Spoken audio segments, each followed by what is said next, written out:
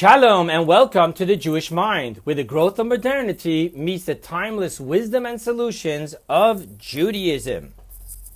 There is a unique difference between the person who is naturally affluent and the person who is unnaturally loaded. The difference stems within the core of their soul, in which one is the embodiment of oneness, peacefulness, and calmness. And as his affluence grows, his calmness grows. For this individual, the naturally affluent person, affluence fits like a tailor-made suit. The core of the person who is unnaturally loaded is an embodiment of chaos. Every form of possession, power, and responsibility is verging on becoming the straw that broke the camel's back.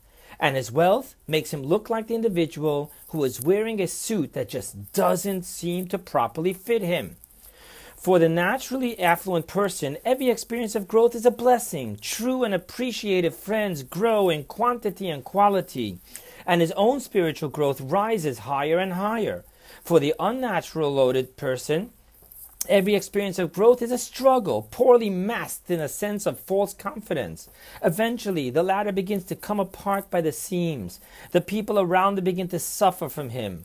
Most friends begin to leave him. Those who stay are a bundle of nerves, victims of abuse. And the individual himself begins to turn to any of a variety of substances, objects, or activities in a futile attempt to keep it all together. In this lecture, we are going to explore why this core difference between the naturally affluent and the unnaturally loaded exists, and how to become naturally affluent. This lecture will dive into the core difference between Jacob telling Esau, "I have everything," and Esau telling Jacob, "I have a lot." Which of the two is the humble paradigm? How can Jacob say, "I have everything"? Is it even humanly possible to have everything? By way of introduction, I want to explain the title of this lecture, which is A Dot of a Difference. Each of the 22 Hebrew letters of the alphabet have layers and layers of deep mystical meanings. For our exploration, I want to point out 3 letters that each represent the mystical emanation of Malchut, kingship, which mystically represents the recipient. The letter Resh, which looks like, I would say, a backward small r without the point in the top corner. It's just round. The letter Dalid is like the Resh, but it has on the top right corner, it's not round, it actually has an extra dot there, which makes it a corner. And then there's the letter Hey, which looks like the Dalid, but has another extra disconnected hanging leg on the front left side. Now, the difference between the Resh and the Dalid is a dot placed on the top back of the Resh. And the difference between the Dalid and the Hey is a hanging dot placed on its front bottom. If you go into my notes, open them up and download them, you will see there a picture of all the Hebrew letters that we are mentioning. Do remember, please, that in Hebrew we read from right to left, and thus the right side is the back of the letter and the left side is the front of the letter.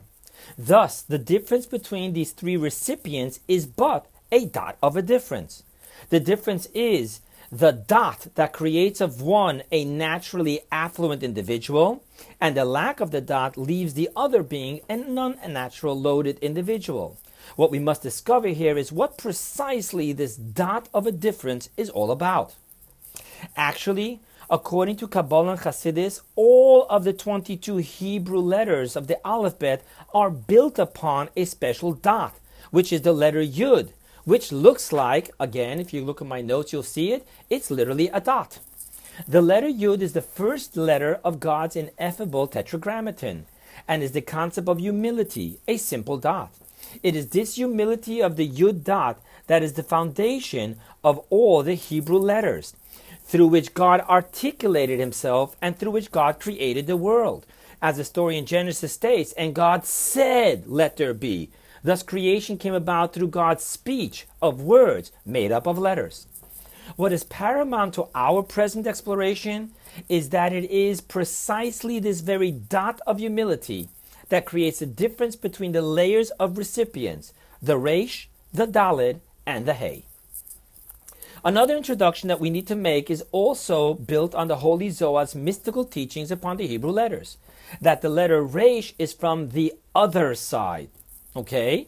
To understand this, we need to understand that there is nothing outside of God, and that everything that exists comes only from God, including evil, known in Kabbalah and Hasidus as the other side. The definition of the other side is that all of holiness comes from face-to-face relationship with God. And the emphasis of the word face is from the Hebrew word for face, which is panim, which literally means interior, pnimiut.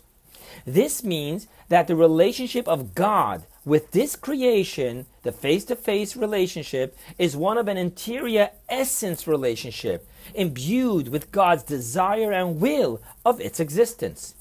The other side emphasizes that this creation has a back-to-back relationship with God, which is an external relationship void of the desire or will of God for the existence of this creation.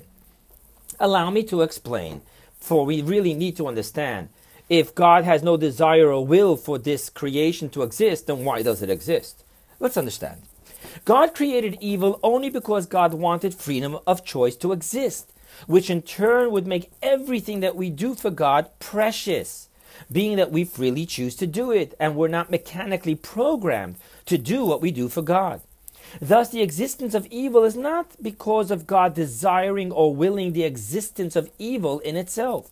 Rather, God created evil only so that mankind can then freely choose goodness over evil, and that mankind can eradicate evil. Thus, evil's existence was brought about through the Hebrew letters of the back-to-back relationship with God, so that from them there can be the existence of evil. Now, the letter Resh is one of those letters that are the conduit through which God creates the other side, and thus it is an unholy letter. More specifically, Resh is the letter from which the recipient of the other side is brought into being. The letters Dalet and Hey are holy letters of the face-to-face expression of God, from which the holy recipient is brought into being. One last introduction that is necessary for this lecture is that in all of creation, God created the science of cause and effect, and placed the key to that flow within the hands of mankind. In other words, the verse states, God is your shadow, Hashem Tzilcha, which means that God is reacting to our behavior rather than having us react to God's behavior. The entire Torah and mitzvot concept is based upon this fundamental understanding. When God states, now let me quote you a couple of verses, and it will be if you will diligently obey my commandments, and God goes on to say, I will give rain, and then God goes on to say, take care lest your heart be lured away, and then God concludes with, and he will close the heavens so that there will be no rain. When God states this, God is not threatening us with reward and punishment inasmuch as God is revealing to us the science of cause and effect that God planted within the universe. The same applies to our exploration of the dot. When we embrace the yud dot of humility, then God as well embraces the yud dot of humility. Thus, the dot of a difference speaks not just of the difference between the Resh, Dalet, and Hey of the recipients, but of the dot or the lack thereof in the giver. Thus, our exploration now becomes a three-dimensional exploration of the dot, in which we must understand the dot of the giver, the dot of the receiver, and what the dot of a difference creates within the affluent individual and within the loaded individual. Let us now begin. Let's talk about the giver's dot. In Kabbalah and Hasidus, there is a concept called concealment for the sake of revelation. I want to take a few moments so that we clearly understand this concept. What is the difference between a devastating tsunami and a nourishing rain? The answer is a dot.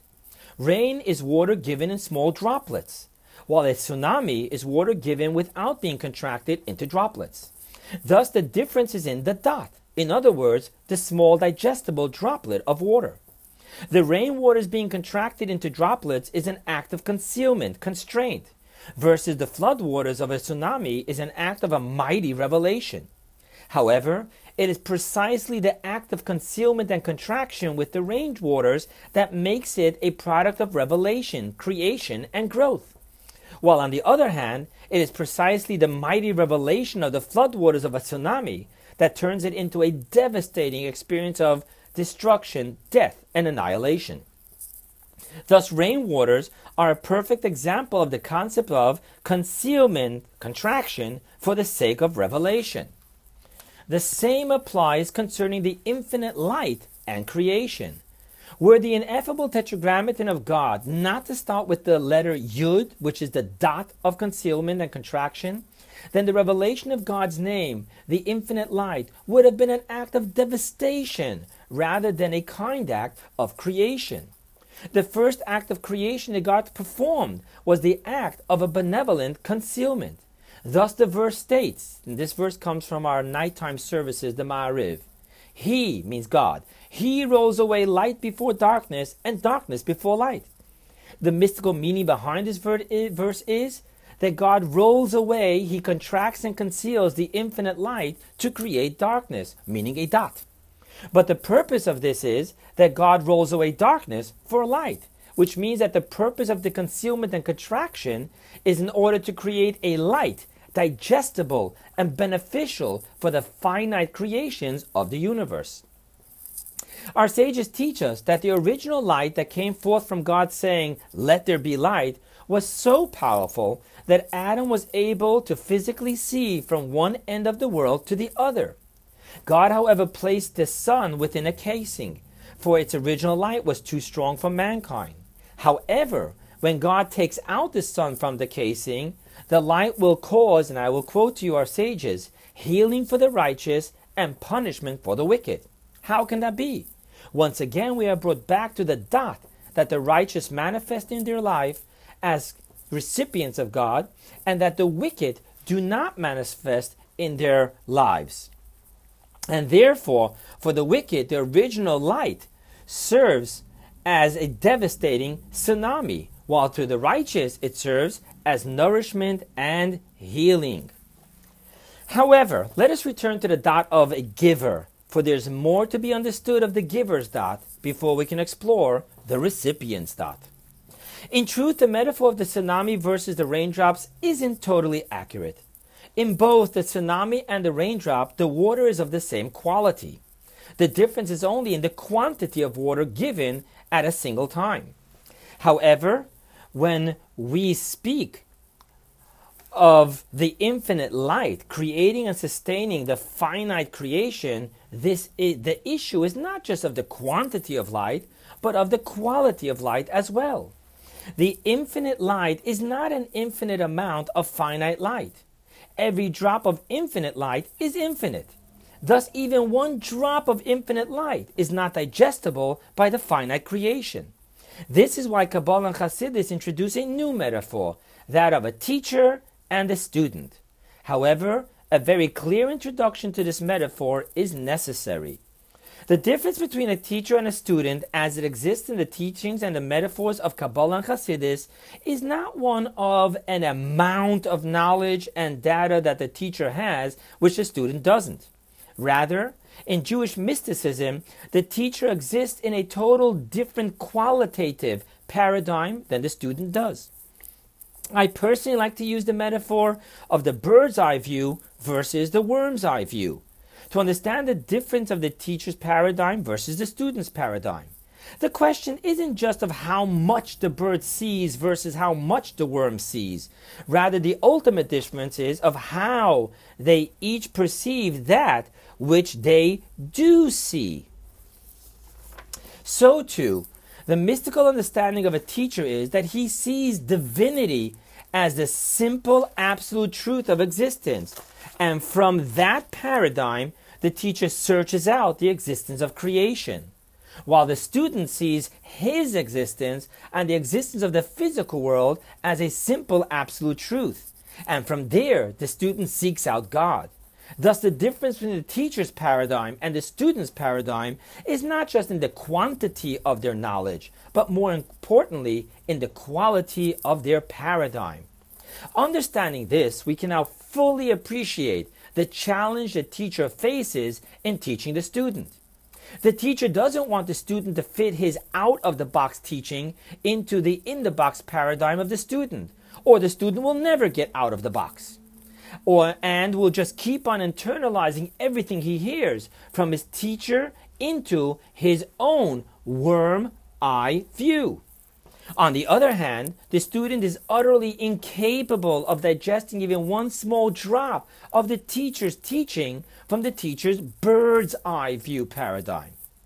Now let us return to the concept of contraction and concealment, and with this the concept of concealment for the sake of revelation. The teacher's evolution, step 1. The only thing that the teacher can do is to have his teaching evolve into the student's paradigm without it losing the teacher's paradigm. Wow, that's a daunting task. The only way that the teacher can do this is to search within himself for the student's paradigm. Now, obviously, even the student's paradigm as it exists within the teacher is beyond the scope of the student himself. See it as the lowest of the spiritual is still higher from the highest of the physical. However, the lowest of the spiritual is capable of relating to the highest of the physical. Thus, the teacher needs to push aside of his own capacity of understanding so that he finds the lowest point of his own thinking, which can then relate to the student's paradigm. That is the first step of the contraction, in which the infinite light must find within itself the finite paradigm of infinite. In practical terms, the billionaire who wants to teach his son not only the knowledge of money, but also the value of money so that his son develops his own affluence paradigm, must first be able to push aside his own appreciation and capacity of wealth and begin training his son with $100 deals, $1,000 deals, and only from there can he grow his son into an appreciation of $1 million and $1 billion deals. The teacher's evolution, step 2. However, this contraction in itself is not enough, for as we pointed out, the lowest of spirituality is still spirituality, which is beyond the paradigm of the physical. Thus, the next step of the teacher's evolution process is that the teacher must now be able to see his student for where his student is and deliver the package in the teaching, in the gift wrapping of the student's environment. In other words, we can now understand how the precious spiritual Torah and its spiritual commandments all manifest themselves in physical actions, with very precise physical details of where, when, how, and how much constitutes the correct performance of a commandment. That's the gift wrapping. However, what is paramount to understand and appreciate is that within each physically gift-wrapped teaching of the Torah and commandment is the absolute infinite will and infinite wisdom of God. And that when the person studies Torah and performs a commandment, he or she is digesting absolute teacher paradigm, which will from the inside out transform the student into the teacher's paradigm. Thus, there is a total contraction and concealment of the teacher, the giver, and it exists for no other reason than the revelation of the teacher to the student, receiver, in a digestible and a transformative way. This contraction and concealment of the teacher is the dot of the giver, which exists solely so that the receiver can become a healthy and productive, affluent individual. However, whether the receiver will become a healthy, affluent individual or an unhealthy, loaded individual will now depend upon whether the receiver is willing to work and develop his own dot of the receiver or not. Now we'll move on to the recipient's dot. The dot of the recipient is the dot of humility. However, there needs to be some clarity as to what the dot of humility is and what it is not. Let us begin with what it is not. I will share with you a story that happened at my Shabbat dinner table quite some years ago. There was quite an affluent individual with his wife and kids at our table, and the topic of how he educates his kids came up. He explained to me that the kids do not know of their being wealthy, etc. I shared with him that I respectfully see it differently. If the children are being educated in a way that they are not affluent children, then how are they to ever develop into responsible, affluent adults? It was my opinion at the table that it is important that the children realize that they are affluent children, and that with that they were chosen to be the caring and loving bankers of God for all of God's children and for all of God's universe. Of what good is it to the children themselves and to the universe if they are being brought up to live and to see things through the eyes of the middle class? Spiritual humility is not about denying God's gift to each and every one of us. Rather, it is to embrace the humility born of receiving by the grace of God. And with that dot of humility, to rise up to the responsibilities to God and to fellow man that comes along with the gift. Now that we know what it's not, there are certain humilities which are not holy. The true humility is that of the gift we receive from the grace of God. That creates humility, and that humility creates within us to rise up to the responsibilities to God and to fellow man that comes along with the gift. Now let us turn to what the dot of humility is. Let us begin with a conversation that took place between Jacob and Esau once they made peace. Jacob had sent a huge amount of gifts to appease Esau, and now Esau was telling Jacob that he did not need Jacob's gifts and that Jacob should keep it for himself and his family. Esau said, "I have a lot, and thus I don't need your gifts." Jacob implores of Esau to accept his gifts to Esau, assuring Esau that he isn't in need of that which he is giving away. "I have everything," is how Jacob assured Esau. What secrets lie behind the personalities in the words they choose to express their wealth? Kabbalah and Hasidus explore the word that Jacob used. I have kol. Kol is Hebrew for everything. There is a verse in Chronicles that states, for kol, for all that is in the heavens and on the earth. Ki kol bashamayim uba'aretz. Now the Targum in Chronicles translates the word kol in this verse to mean unites, and that the verse is saying that God unites all that there is in heaven and on earth. The Zohar explains this more precisely, explaining that the emanation that brings and connects everything of the giver, which is the 6 emotion emanations, and the receiver, the 7th emotion emanation, is the 6th emotion emanation called Yesod, foundation. In human language, that is called commitment. Thus, the Zohar is telling us that the word kol is the emotion emanation of Yesod, which is the connection of the giver and the receiver. We have been through a lot of mysticism already in this lecture, so I'm not going to focus on explaining the emanations as much as I will explain the concept behind what the Zohar is saying. Of all the enemies of the Jewish people, there exists a unique animosity toward the nation called Amalek, of which we are commanded never to forget how they were the first to attack us in the desert after we left Egypt. On a mystical level, we are speaking of a potential Amalek that lives within each and every one of us. Now, the word Amalek can be derived from the etymology malak, which means to disconnect the head from the body.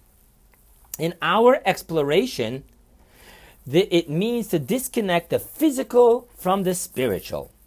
Spirituality is always represented in oneness, for spirituality is all about unity. Yes, in the spiritual realms there exists a far greater magnitude of abundance than there is in the physical, and yet each and every piece of abundance is part of one whole, of one everythingness.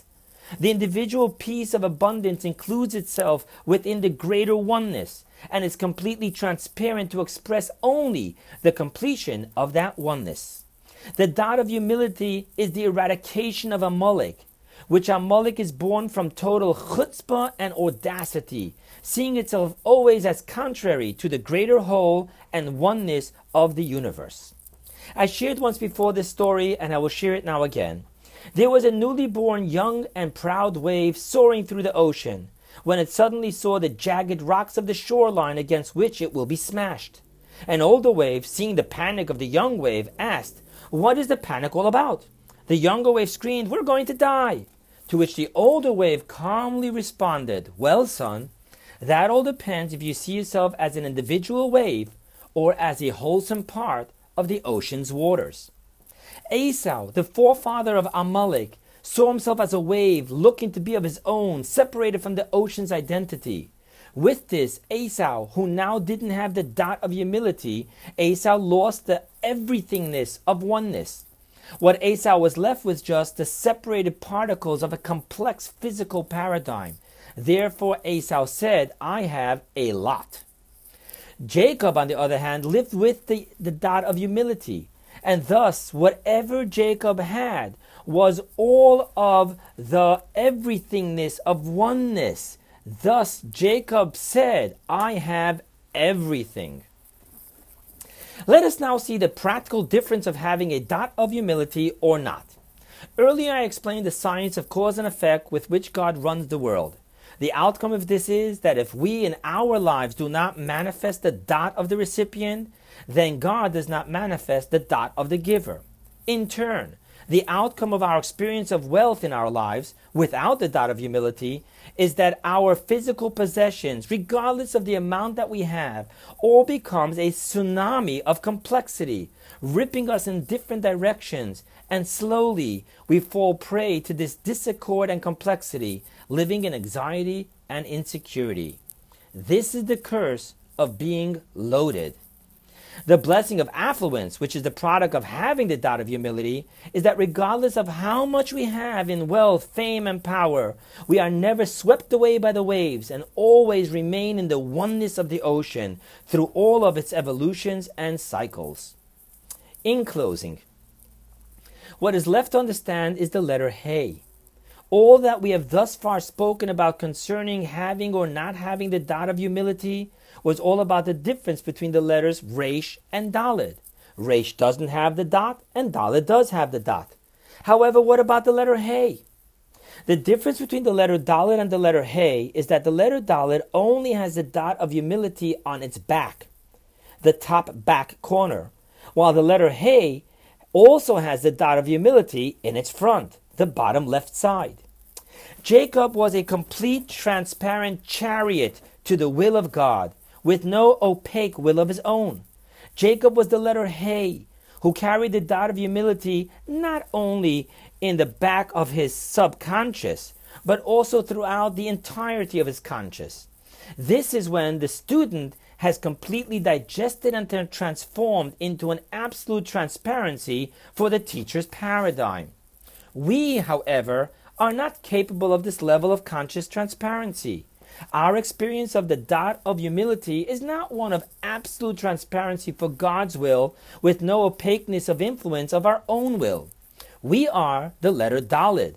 However, every day we humbly acknowledge Jacob's letter He as we proclaim, "Hear, O Israel." You know that Israel is the second name of Jacob. So when we say Shema Yisrael, we're talking about Jacob. "Hear, O Israel, God is our God. God is one." Friends, modernity offers growth, and growth comes with challenges. Judaism offers timeless divine solutions. Here, at the Jewish Mind, is where modernity meets Judaism.